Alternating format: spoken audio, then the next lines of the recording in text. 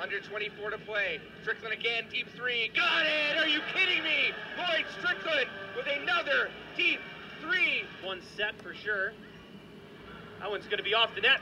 Great hustle there from Altcore to read that one. Over. Is it for Philp? 2-on-1. Philp backdoor pass. Cox looking for Philp and he scores. Beautiful passing play. Luke Philp buries it. Fiddle undresses inside to Josh Lee's onside. And there's the finish. Joshua Lee opens the scoring for Durham College in the gold medal game of the national championship. What a finish. Quarter. Not a lot of time. Schluter. Oh, he hits it at the death. Lars Schluter. Look. And there he is coming, putting much light between he and Degagné. And finally, the OUA phenom takes the win. The one they call Nighthawk. Jack Sheffer is the U Sports gold medalist. Lacoste is still looking good. So is Hello, everyone, and welcome in to episode number 4 of the All Canadian podcast, powered by the All Canadian Sports Network. It's a couple days late. This normally comes out Monday. Monday, Wednesday, Friday, 3 episodes a week.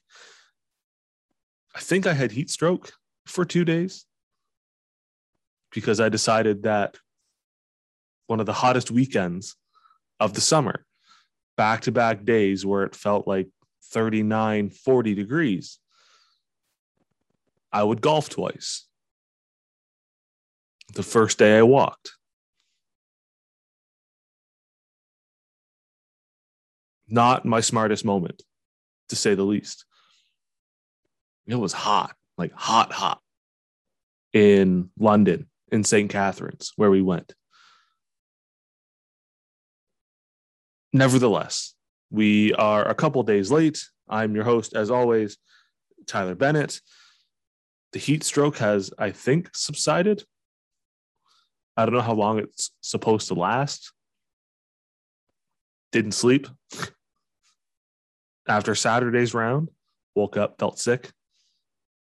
Twice, Sunday, decided, hey, let's do it again. Why not? We took part in the Brock men's basketball alumni tournament in St. Catharines, or Thorold, if you will, on Sunday. Ton of fun as a Brock alum myself, just to go out, golf with other Brock alum, if you will, interact with some of the players, interact with some of the guys, kind of get to know them a little bit as well, and stay connected to that Brock community. And it's really cool to see the emphasis that Coach Willie and his staff have put on engaging alumni at Brock University. And it's one of those things that you see a lot of schools do really well, I think, across Canada. And for those schools that may have a disconnect with their alumni, whether they're athletes or otherwise, it's one of those areas that I think every school needs to tap into. Really continue to build your brand, strengthen those relationships, and use those relationships and connections to help your programs grow. And I think that's one area that we don't really do that good of a job in emphasizing. So it's really fun to have been a part of the tournament for the last 2 years now that they've run it. First year, obviously with COVID being and having stricter lockdowns at the time, we went off in 2 cohorts of groups, a bunch off the front 9 and a bunch off the back 9 in tee times. So they tried to finish within an hour or so of each other. This year was your traditional shotgun. We started at the longest drive hole, and it was not a good way to start. A buddy of mine, Chris, and our dads went. So we have no aspirations of winning anyways, but it's always good for some laughs, to say the very least. And you add in the heat to it. I don't think any of us drank enough water as we should have, but you live and you learn. And so shout out to Coach Willie and the Brock staff and men's basketball team for having us out for a second year in a row. We didn't win. Maybe next year. I doubt it. that will win, but it's always good fun. And if you're a school that doesn't engage alumni as well as you should, really look into your strategy, because that's a market that's an easy sell for a lot of different things when it comes to athletics. So that's where we were on the weekend. That's why there was no podcast on Monday. I'm not as young as I used to be. I can't play 36 holes of golf on back-to-back days in 40-degree heat, is what I have discovered.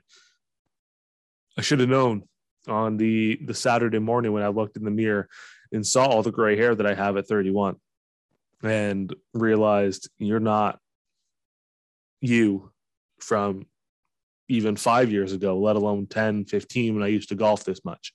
So you live and you learn. The body's going to now take 3 weeks to recover. That might have been the end of golf season for me,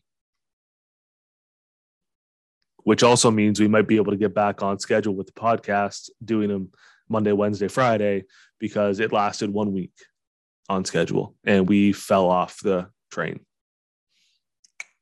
really quick. But it's an exciting time right now for U Sports and the CCAA, because sports are back in Canada. Exhibition plays in full swing. Regular season competition starts Saturday, August 28th, when football comes back in Quebec. It's an exciting time.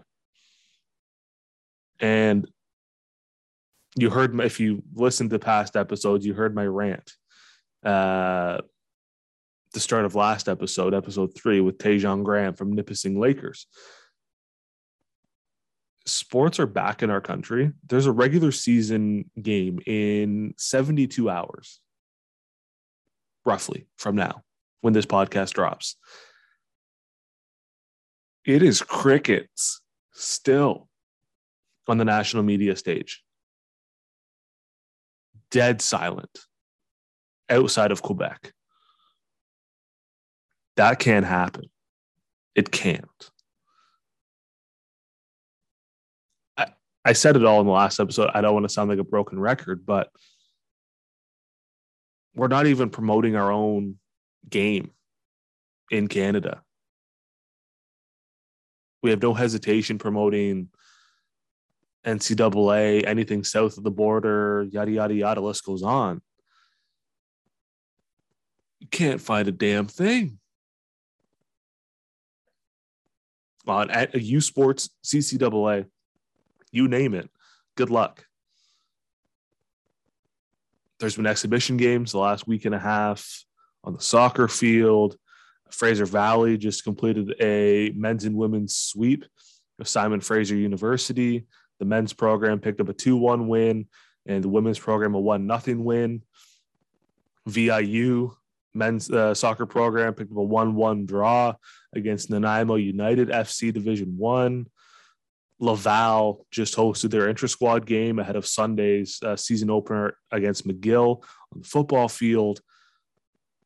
There's transfers, there's recruits, there's a bunch of headlines galore that get 1-2 retweets from schools, a couple likes, and that's it. What? It's baffling, absolutely baffling. And even other independent outlets aren't retweeting, liking, whatever it is they need to do. They're not doing it. Like, there's nothing there. And it's painful. I said it all last time. I'll put the link to episode 3 in this description. If you want to listen to the first 25 minutes, I just go on a rant. I don't think any of it was really in order, let alone made a lot of sense. But take a listen if you want to hear my stance on where I stand with the lack of media coverage in Canada. I don't think it's any real secret either to where I stand. Mentioned some recruits that have happened lately on the ice. St. Thomas University have added Waterloo transfer Emma Pye. Is a fourth year. She's played 4 years at Waterloo. This is her fifth year. She's going to add some offense to the Tommies and really try to bolster their offense as they go for a conference and national title. There's a fruit fly in here that keeps flying around. It's pissing me off. Sorry. It's another rant that I didn't expect to have on a podcast. Attacked by fruit flies. 2021. COVID just keeps throwing random things at you. Today is a fruit fly. On the basketball court, Chloe Skaber transfers from Camosun to VIU, and that is an underrated key transfer in CCAA and Pac West women's basketball. We had head coach Justin Thiessen from Camosun on the Four Quarters podcast back in December. We did a week-long kind of cross-Canada series, had a coach from 16 of 18 leagues on, and we were talking about the upcoming season and when things returned and what the roster was going to look like for Camosun, among other things.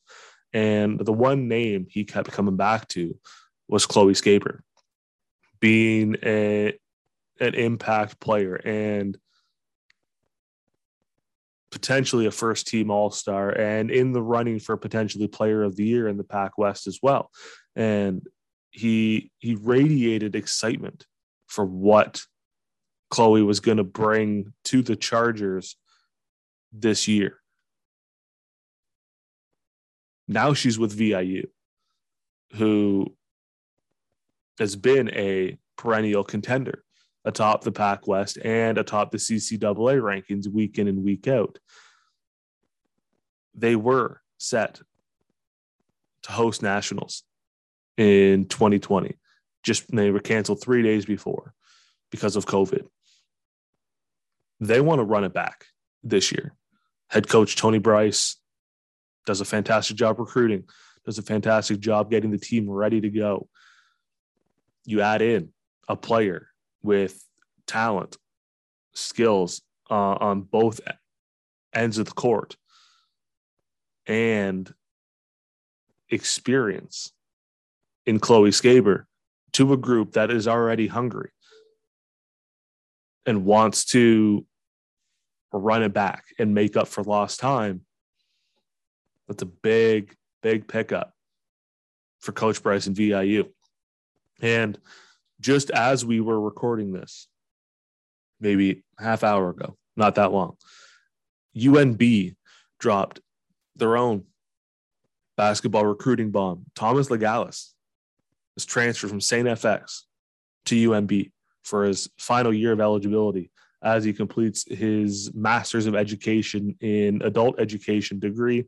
With the Reds, head coach Joe Salerno has added a veteran in the AUS and the ACAA. Legalis was a former ACAA Player of the Year when he began his career with Mount Allison, CCAA All-Canadian. I think he averaged over 21 points a game that year when he was a Mountie, transferred to St. FX, and then now will close his career at UNB. Big headline, big headlines, plural. No attention. And you add in earlier, or I guess late last week, early this week, the signing of Brittany Tebow, former CCAA Player of the Year and CCAA National Champion from the Olds College Broncos, signed her first professional contract in Denmark, which, unless you follow the Olds College Broncos, you didn't hear a damn thing. And I've said this countless times with Four Quarters and everything else that I've done basketball-wise. Brittany Tebow is one of those players who was arguably the best player in Canada when she played at Olds, U Sports or CCAA. Vastly underrated, vastly underappreciated, borderline disrespected when it comes to what she was able to do on the court on both ends of the floor and the minimal attention she got. She had a game where she went for 61 against Sate. And that's incredible. I don't care who you're playing, what level it's at. 61 points does not happen every day. So there are a lot of, this is why this started. This is going to be another rant, an impromptu rant. This is why this started. The All Canadian Sports Network, year-round coverage, headlines across the board. You can scroll through our Twitter feed, our Instagram stories, and know what's happening. And when we get the website going here in the next probably week, football starts this weekend. I want to have it ready by kind of the end of opening weekend. You'll be able to know what's happening. And that's the goal of this. Keep our leagues in the spotlight year round. Because all of those, just 4 headlines that I listed, Emma Pye, Chloe Skaber, Thomas Agalis, and Brittany Tebow, 4 of the many, many, many, many headlines that deserve to be talked about year round, but aren't. I don't even know what to say anymore half the time because I beat the same drum over and over again. I don't want to sound like a broken record. But with sports coming back in Canada, starting this weekend, 72 hours from the time you listen to this, Montreal at Sherbrooke, opening the RSEC football season and the U Sports football season and the U Sports regular season schedule as a whole. Media coverage needs to match, and we are nowhere bleeping close. Nowhere. I'll do my part. I've got to reach out to people who have expressed interest in joining the team at the network. I have to do that. It's public now that I have to do it, so I got to hold myself to it. We'll do our part. Others got to step up. This is going to be a shorter episode, but I do want to wrap up with a brief point on the CEBL capping their 3rd season in style. The Edmonton Stingers go back-to-back, winning on their home floor with a dominant, convincing 101-65 win over the Niagara River Lions in a matchup of the top 2 teams in the regular season. Xavier Moon wins finals MVP. Lethbridge Pronghorns head coach Jermaine Small, leader of the Stingers, gets the job done. The Stingers were the best team all year round. Showed it in the playoffs. They had a scare in the semis against Ottawa, against the Blackjacks. Came away on top, and as they say, the rest is history. The Stingers keep the title in Edmonton for another season. The CEBL, and I've said it before too on past podcasts, I was skeptical of the CEBL at the start in year one. With you see, and on paper you see the travel, where the teams are located and the amount of travel. And year one, I think, went okay for the league, and they added a 7th team after year one, heading into year 2, and so you started to see things kind of pick up a little bit, and then COVID hit. That could have been the end of that league right then and there. Year 2, COVID. What do? They navigated the pandemic incredibly. They host their bubble tournament in year 2. Now, this year, back, added fans to the mix halfway through, really orchestrated their league and put their vision to work. They knew they've done this the right way, is what I'm trying to say. And full props to Mike Moriali, everybody at the CEBL office, all the teams, all the players, for essentially running this league without a hitch the last 2 years with COVID and the restrictions and the provinces kind of being in their own stages of the reopening. And to see the level of excitement and energy in Edmonton for the CEBL championship weekend and in the finals just shows that this league is here and here to stay. Sorry, it's early in the morning. I'm yawning. They've done this right. And the skepticism I had early on in year one when it was launched, it's gone. And I'll publicly apologize again. I was wrong. I was skeptical because you've seen the success or failures of past leagues in Canada for basketball. And that initially comes to mind. And again, on paper, you see the travel and you wonder, how is this going to work? They've made it work. They're adding Scarborough, the Scarborough Shooting Stars next season. A team in Montreal, I believe, is still in the works as well. So that'll push into 9 teams. An incredible job done by Mike Morreale, the entire staff of the CEBL, capped off by an incredible weekend at the championship weekend in Edmonton. The Stingers are back-to-back champs. Basketball is on the rise in Canada. You see a lot of top Canadian talent on display in the CEBL, in addition to Americans and other nationalities like Xavier Moon, for instance, who is the face of the CEBL at this point, it feels like. And you just wonder what's next for this league. And the level of excitement continues to grow. Can't wait for year 4. I really can't. I just wanted to make sure we added that in, the CEBL bit, just at the end, because it deserves more recognition than it gets. And nothing, again, from the major networks in our country that cover sport. They talk about the CEBL finals weekend a little bit, but regular season wise, there's nothing there. So as the ACSN gets rolling and the season 4 rolls around next summer of the CEBL, you can bet we'll have that too. On Friday's episode is when we'll preview the weekend's football games with Montreal, Sherbrooke, and McGill Laval.